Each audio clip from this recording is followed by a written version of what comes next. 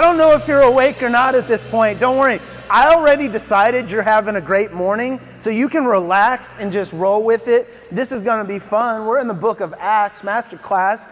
Named that because it rhymes and it's more fun than just saying the book of Acts. So here's what we're doing. We've been going chapter by chapter, verse by verse, through the book of Acts. So if you're not familiar with that, I'll hip you to it really quick. Matthew, Mark, Luke, John, and then Acts in your Bible, okay? And so a couple details about it. It was written by Luke, okay? So there was this guy named Luke. So Matthew, Mark, Luke wrote the book of Luke. In the book of Luke, he talks about everything that Jesus did in his life. But then he kept going with the story, kept following the movement of Jesus. And in the book of Acts, he talks about all Jesus continued to do through the church and through the power of his Holy Spirit. So we've been showing this map over and over again. When we're in the book of Acts, we're talking about 30 years of history that happens after Jesus' resurrection and 10,000 miles of gospel travel. So we're going to watch the gospel spread through the Roman Empire and into all kinds of different corners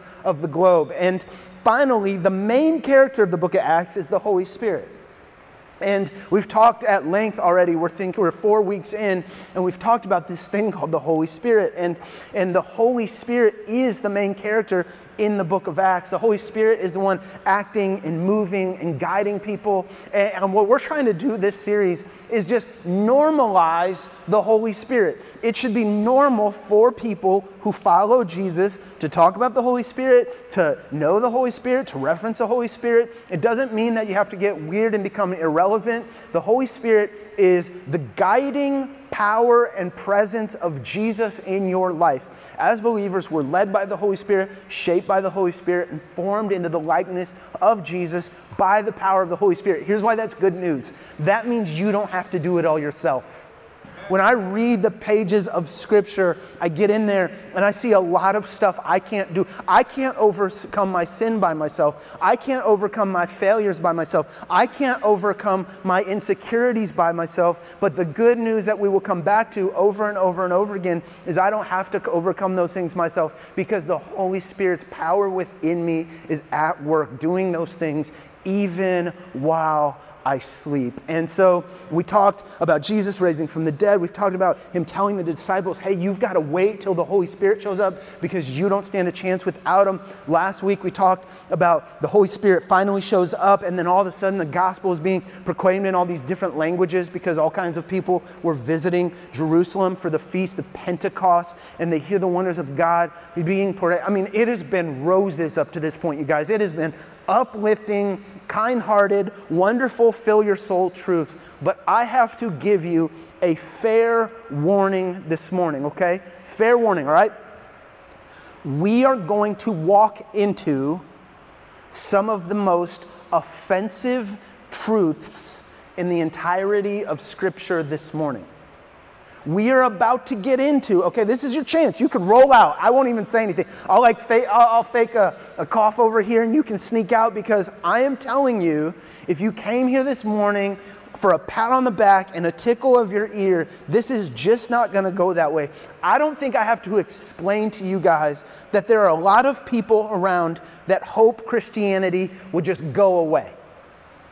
They believe the rules are archaic, and how dare you say there's right and wrong. Nobody likes the concept of Jesus being king and you're not king. There's people who wish that it would go away. They call it dated. They call it offensive. They call it narrow-minded. And so they've written the books about why we'd all be better off without religion. There's podcasts that you can go find about it. An anti-Jesus movement has been woven into the universities. This is no secret. But I'm telling you, what we're looking at today in Acts chapter 2, 14 through 41 is, in fact, the reason people are so offended. We're going to look at the truth head on. So, like I said, the Holy Spirit shows up at Pentecost. All of a sudden, people are proclaiming the Word of God in a host of different languages by the power of the Holy Spirit. And from there, a crowd begins to draw, and people start wondering what's going on. As a matter of fact, somebody starts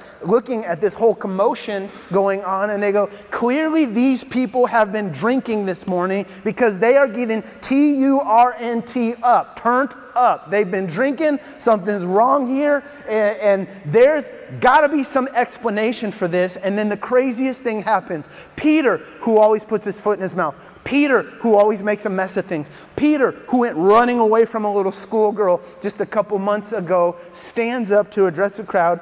Verse 14, here we go, Acts 2:14. Then Peter stood up with the 11 and raised his voice and addressed the crowd. Fellow Jews, and all of you who live in Jerusalem, let me explain this to you. Listen carefully to what I say. These people are not drunk as you suppose. It's only 9 a.m. No. This is what was spoken by the prophet Joel. And he calls their attention back to the Old Testament scriptures again. Remember week 2, we talked about how Peter and Jesus were often looking back to the Old Testament. And they would talk about, hey, this is that moment. Hey, the prophecy in the Old Testament was talking about what we're living right here and right now. We together are a part of it. It is happening in our midst. And so Peter does this again, but I like it this time because he's grown a little more confident. He feels a little empowered, and he speaks with a little more punch in his words this time. And he says, you guys, nobody's been drinking. I mean, it's 9 a.m. Can I tell you what you're witnessing? You've studied the Word of God. You're the teachers of the law. You're the Pharisees. You're the ones who tried to get rid of the Messiah and stomp out his movement. But did you miss the book of Joel? Do you remember when Joel said, in the last days, God says, I'll pour out my spirit on all people. Your sons and daughters will prophesy. Your young men will see visions. Your old men will dream dreams. Even on my servants, both men and women, I'll pour out my spirit in those days. And everyone who calls on the name of the Lord will be saved. Peter says, it's happening, you guys. Peter says the days that you were longing for, this Messiah that was promised, this life-changing truth of a gospel and a Savior and a hero liberating mankind from sin and shame and death is upon you. And that Bible that you teach to people every single week, that Bible that you say you follow and you read and you care about, it's been talking about this day. We are watching it happen in our midst, and something crazy happens. The very people who orchestrated a plot to kill Jesus and succeeded in it,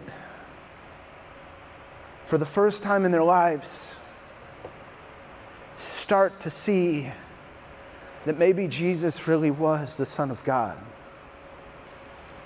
The crowd around Peter grows. We believe he's somewhere in the temple, on the east side of the temple where large crowds could have fit. And it's one of those quiet crowds where everybody comes walking up, but everybody remains quiet. And then as people come to the back of the crowd, they sit and they're quickly so that everyone can continue to hear Peter explaining what he's about to tell them. This crowd grows to thousands. They're quiet and they're listening to Peter, and he continues.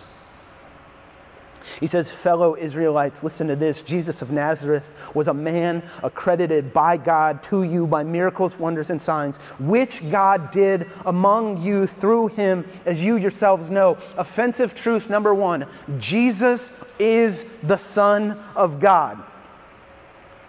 Not wise teacher, not mythical figure, not prophet.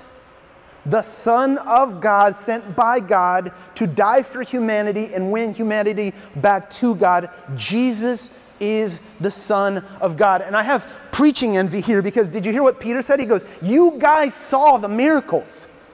I'm standing here, I'm talking to you, and John, you witness. See, when I preach, I have to go, hey, we have in Scripture from authoritative eyewitnesses, we trust the Bible, and here's why we trust the Bible, and they saw this, and this is what Jesus did. Peter got to stand up and go, hey, remember? Remember when we were there, and we were teaching, and everyone got hungry, and all we had was these fish and these loaves, and the 5 fish and 2 loaves, and that boy gave up his lunchbox, and then Jesus just started taking it, and he fed thousands of people. John, you were there, and you ate lunch that day. Joseph, do you remember you used to be able to look out your window and see that colony full of people with leprosy out in the distance and that terrible disease that ostracized those people, and they used to just stay there at a distance, and then they don't live there anymore. John, why don't they live there anymore? Because Jesus healed them. He said, Joseph, you used to live next door to that crippled man, and they would walk him down to the city gates, and he would beg all day, and then they would walk him back, and then they walked him down one day, and then all of a sudden he came back skipping and whistling Dixie, happy to be alive because his legs were working. And he says, guys, there's an empty tomb over there. No one's produced a body. Anybody else dies in this land, we're going to just point to the body and say, he didn't resurrect from the dead, but Jesus rose from the dead. I challenge you on that. Go find a body. No one's found a body. Why? Because Jesus was who he said he was. He was accredited as the Son of God through his miracles. Peter uses this word accredited. It means validated or approved.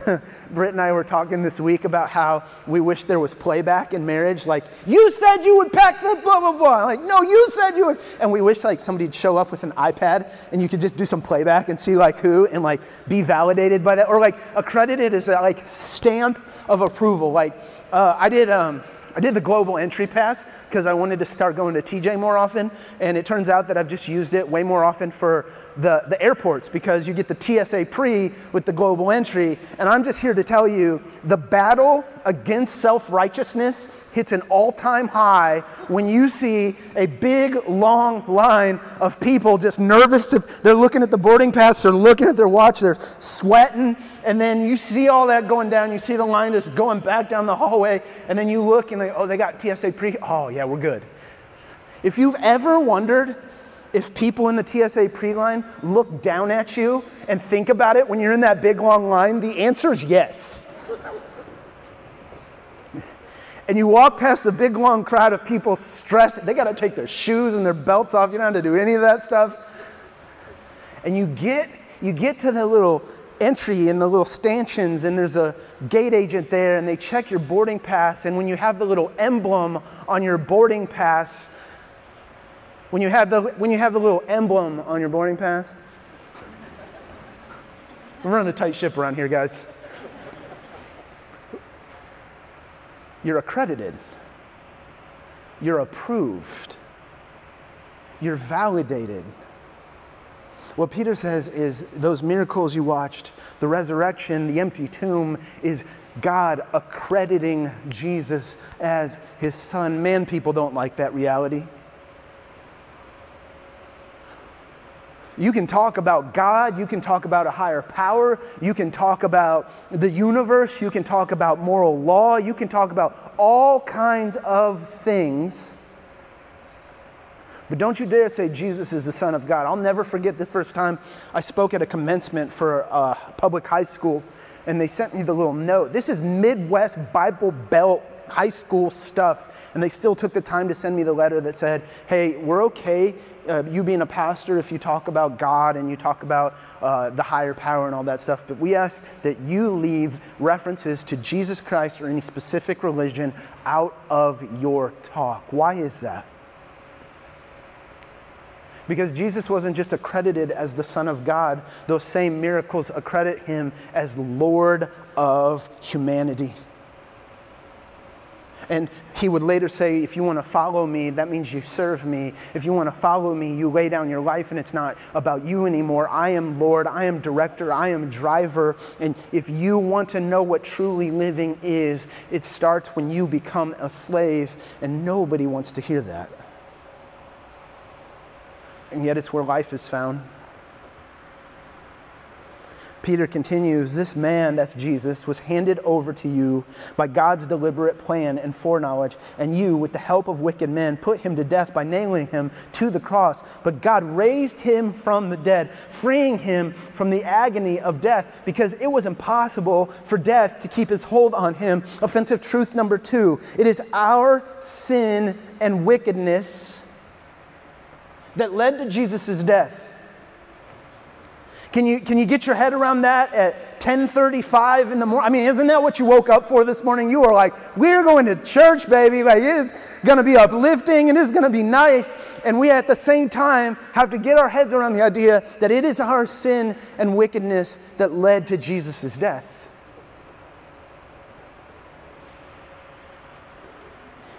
Peter uses this phrase in that scripture. He says God's deliberate plan.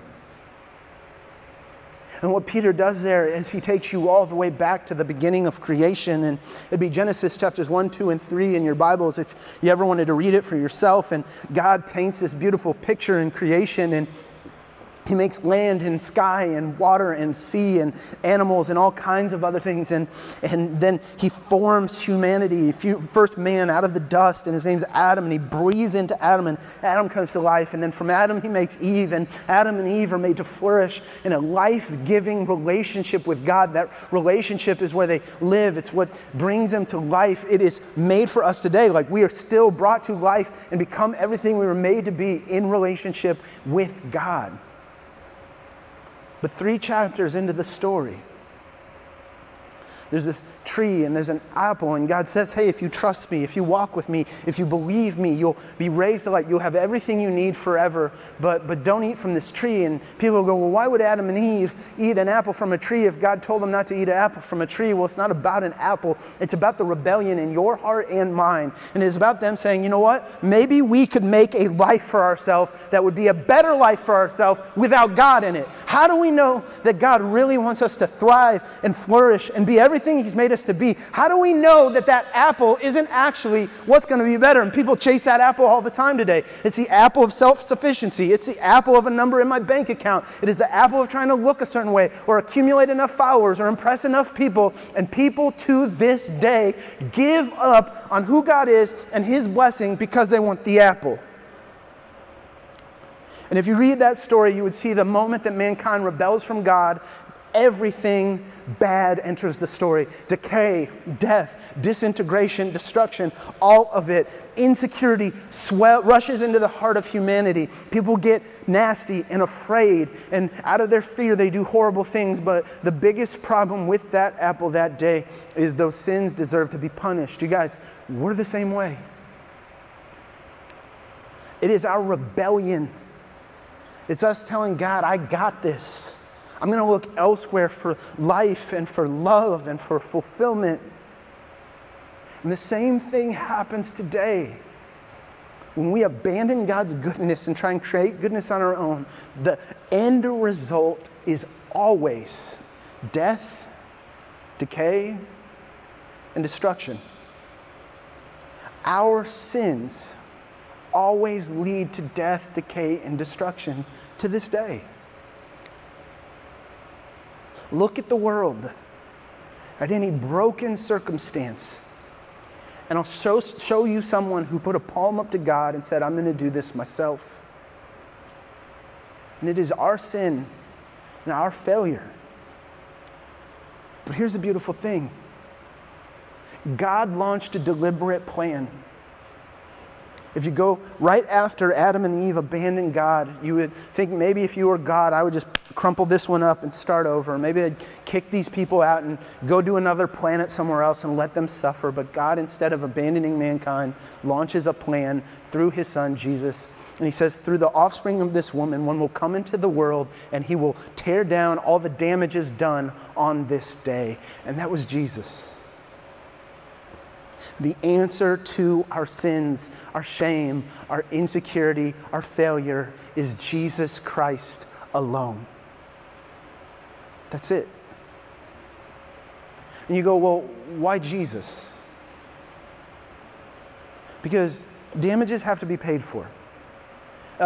If you came over to my house and I cooked you a dinner and I was like, don't worry, ribeyes on me, medium rare, a little mushroom sauce on the side, some mashed potatoes. It's going to be good. If you want, you can have a salad. You're not going to need a salad because it's going to be the best ribeye you've ever seen in your life. And I hit it with that reverse sear, pull it at 125, finish it off hot and heavy on the charcoal, and you just get that thing in. And I cut it open and it's bright pink. And then you go, oh my gosh, this is the best ribeye I've ever seen in my life. Like, I'm going to go to my car. I'm going to grab my phone so I can take a picture of this and document this special occasion. And you were running and you bumped my lamp, and it was a nice lamp from Target and it cost $39.95, and the lamp just shatters on the ground as you're going to get your phone. Two things could happen at this point. You can go, oh, I'm so sorry, I broke your lamp. And I could go, oh, hey, no problem, just a lamp, go get your phone, like, let's get the ribeye. Or I'd say, yeah, I mean, it's 39. I'm going to need you to Venmo me before you eat because... But you know what the lamp shows us? In both of those instances, the damages have to be paid for. In scenario one, the punishment, the damage, and the restitution rest on you. Pay my $39.95. But in the other scenario, it's not like the damages don't exist. I take the damages upon myself. Why Jesus? Because in light of our sin and our failure, there's damages. And those damages have to be paid for. But instead of allowing the punishment to rest on us, God swallowed up the debt himself. He took the punishment we deserve and placed it on Jesus so we could live. Why Jesus? Because the damages had to go somewhere, and God's love is so big, he let his son absorb the punishment we deserve for our sins. All of a sudden, the crowd is leaning in. The disciples are standing behind Peter, and they're like, oh no, Peter's talking again. What are we going to do? Like, Jesus, do you want to go say, I'm not bailing him out. They're going to kill him in a minute. And then Peter's up there, and he's like, I don't know. Well, this Jesus who you crucified, God made him Lord and Savior, and there were damages paid. We read Adam and Eve and all this stuff, and people are starting to nod along with them. And the guys are back here, they're going, how's he doing this? And Peter's like, are you guys seeing this? I don't know how I'm doing this. And he's like, I'm going back in. And he's like, all right. Verse 25, David said about Jesus, let me tell you another one. I saw the Lord always before me because he's at my right hand. I will not be shaken, therefore my heart is glad and my tongue rejoices. My body will also rest in hope because you will not abandon me to the realm of the dead. You will not let your Holy One see decay. You have made known the paths of life. You fill me with joy in your presence. Peter's quoting another psalm and he's about to slap everybody in the face. He goes, fellow Israelites, I can tell you confidently that the patriarch David died and was buried. And his tomb is here to this day. But he was a prophet and he knew that God promised him on oath that he would place one of his descendants on the throne. Seeing what was to come, he spoke of the resurrection of the Messiah, that he was not abandoned to the realm of the dead, nor did his body see decay. What is going on here? Simply this: Jesus is greater than David.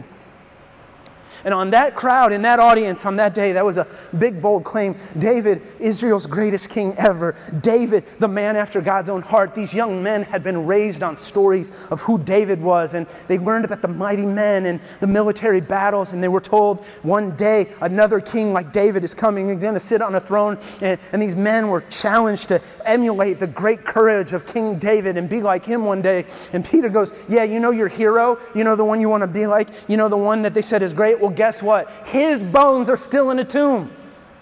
There's a crypt here in Jerusalem. Just go down Main Street, hang a left on Judas Lane, and down there you can go see David's bones. Can I tell you whose bones aren't in a tomb? Jesus' bones. Can I tell you who is a greater king? It is Jesus. And what would they interpret that? What would they do with that? Well, it would be offensive truth number 3. Our good deeds mean nothing to God compared to Jesus' great deed on the cross.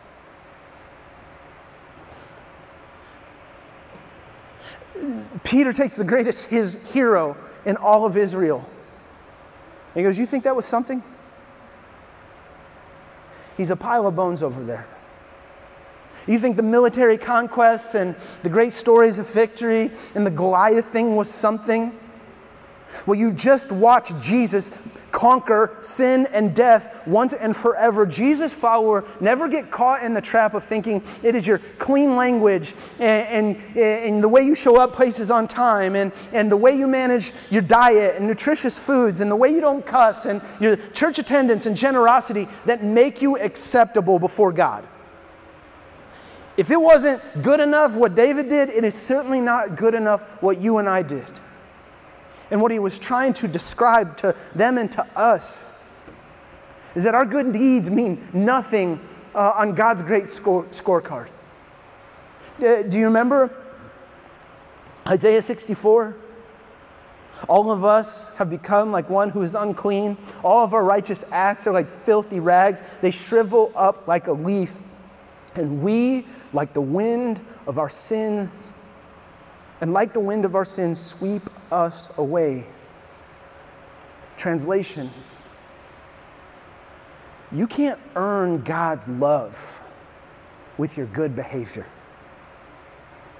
If you've been saving up a pile of your moral effort that you're going to show God when you stand before Him one day, Isaiah is warning you that will mean nothing to Him in that moment. All that will matter to Him is who is Jesus to you. That's it. And you're kidding yourself if you think a little more attendance, letting somebody drive in front of you in traffic, or the way you consider yourself a nicer than average person means anything to God. And Peter goes in, and everybody's listening. And he says in verse 36, "Therefore, let all Israel be assured of this: God has made this Jesus, whom you crucified, both Lord and Messiah." First, can we just time out and go, whoa, what a difference the Holy Spirit makes? It was about 55 days ago, this same man was sitting outside the temple as Jesus was being tried and sentenced to death around a small fire. The young woman next to him says, "Hey, you speak like one of those Galileans. Are you with Jesus?" And Peter says, "No." She says, "Are you sure? Because you sound like them. I even think I saw you with them." And Peter says, "No." 3 times Peter would say, "I had nothing to do with Jesus, and nor will I ever." And now the same man is standing in front of the mob that Jesus crucified, saying the words, "Be assured of this. That man you killed is Lord and Messiah. He's the only proper Lord of your life. He is the only one you can serve that won't make you a slave. Serving Him is the only thing that will turn your chaos into order." And He's Messiah. He's the one sent by God to forgive sin, to heal hearts, and to bring new life. And then the most astonishing thing happens. Peter's looking out across the thousands, and he's shocked to see glassy red eyes filling up with tears. And he realizes in that moment that God has used him to do something bigger than he ever thought possible. Verse 37, it says, "When the people heard this," that's Peter, "they were cut to the heart, and they said to Peter and the other apostles, 'Brothers, what should we do?'" Band, you guys can start working your way up. "Brothers, what should we do? We can't undo this one. We can't unkill him. How do we get out of this? How do we get from here to life? Like, there's no going back on what we did, and it is abundantly clear now that he was the one, and we killed the one. It's our sin. It's our failure. It's our mistakes. What do we do with that?" And I thank God for verse 38, because it's the only reason I'm here. Peter says, "Repent and be baptized, every one of you, in the name of Jesus Christ for the forgiveness of your sins, and you will receive the gift of the Holy Spirit." I've heard this 100 times. But you know what got me this week? God offers the people who killed Jesus the same forgiveness, blessing, and Holy Spirit that he offered his disciples. Do you know what that means? It means his love runs far deeper than our rebellion ever could. And he gives them the simple instructions: repent and be baptized. Let's talk baptism first. We're actually celebrating one today. It's going to be cool. Why baptism? It was modeled by Jesus. Jesus got baptized not because he needed cleansed of his sins, but as an example to us. It's commanded in the scriptures. They said, what do we do? And Peter responds, be baptized, and it's practiced everywhere in the New Testament. Who should get baptized? Anyone who's made their own decision to follow Jesus should be baptized as soon as possible. Anyone. The gift of new life and salvation is for anyone and everyone who calls on the name of the Lord, who's made their own decision, who said, I want this for myself. That could happen at all kinds of different ages and stages, but the important thing is that somebody making their decision. Some of us had an upbringing where maybe we were christened as a child, or you felt like everybody else was getting baptized, so you need to get baptized. And I'd say those might have been wonderful, beautiful gestures, but I would say unless it was your decision, you lunging for God in your heart, then that wasn't actually your baptism. Getting baptized would be your baptism. And you should do it as soon as possible, because we're going to watch in Acts. When people know it's time to get baptized, they don't go home dry. It says you do that and you repent. Now, repent is an interesting word. It sounds, you're picturing a guy with a megaphone. I mean, it even looks weird, just big old black letters, repent. But when you come to understand what repentance truly is, you realize that it is a word filled with grace and mercy. This word is actually borrowed from Roman culture in the military. It's the word metanoia. And so when a town was being sieged and it's completely surrounded and cut off from food and water, and people are inside the walls of this town and they're ready to meet their end and things just aren't working, a general from the opposing army would come out and yell, metanoia! Metanoia! And it was an invitation to leave the losing team and to start a new life on the side of victory. That's where repentance gets relevance, because some of us have been on the losing team, fighting battles to prove yourself, establish yourself, or heal yourself. And here's the truth, it's just not working.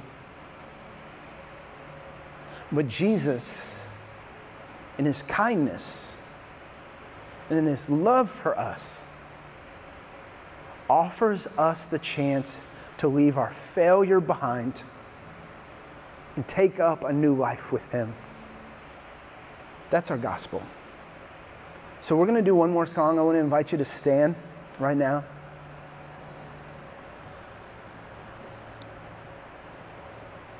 I'm going to lead a prayer in case even today you need to repent or re-repent. We're going to move towards Jesus in this song. Would you pray with me? Jesus, we do that right now. We turn from our self-sufficiency,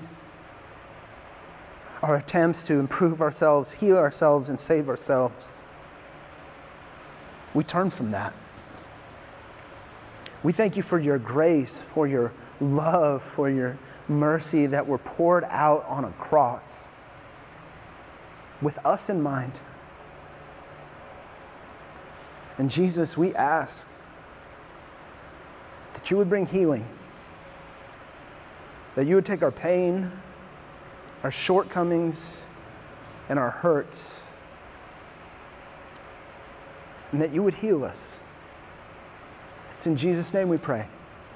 Amen. Would you guys join me in this song?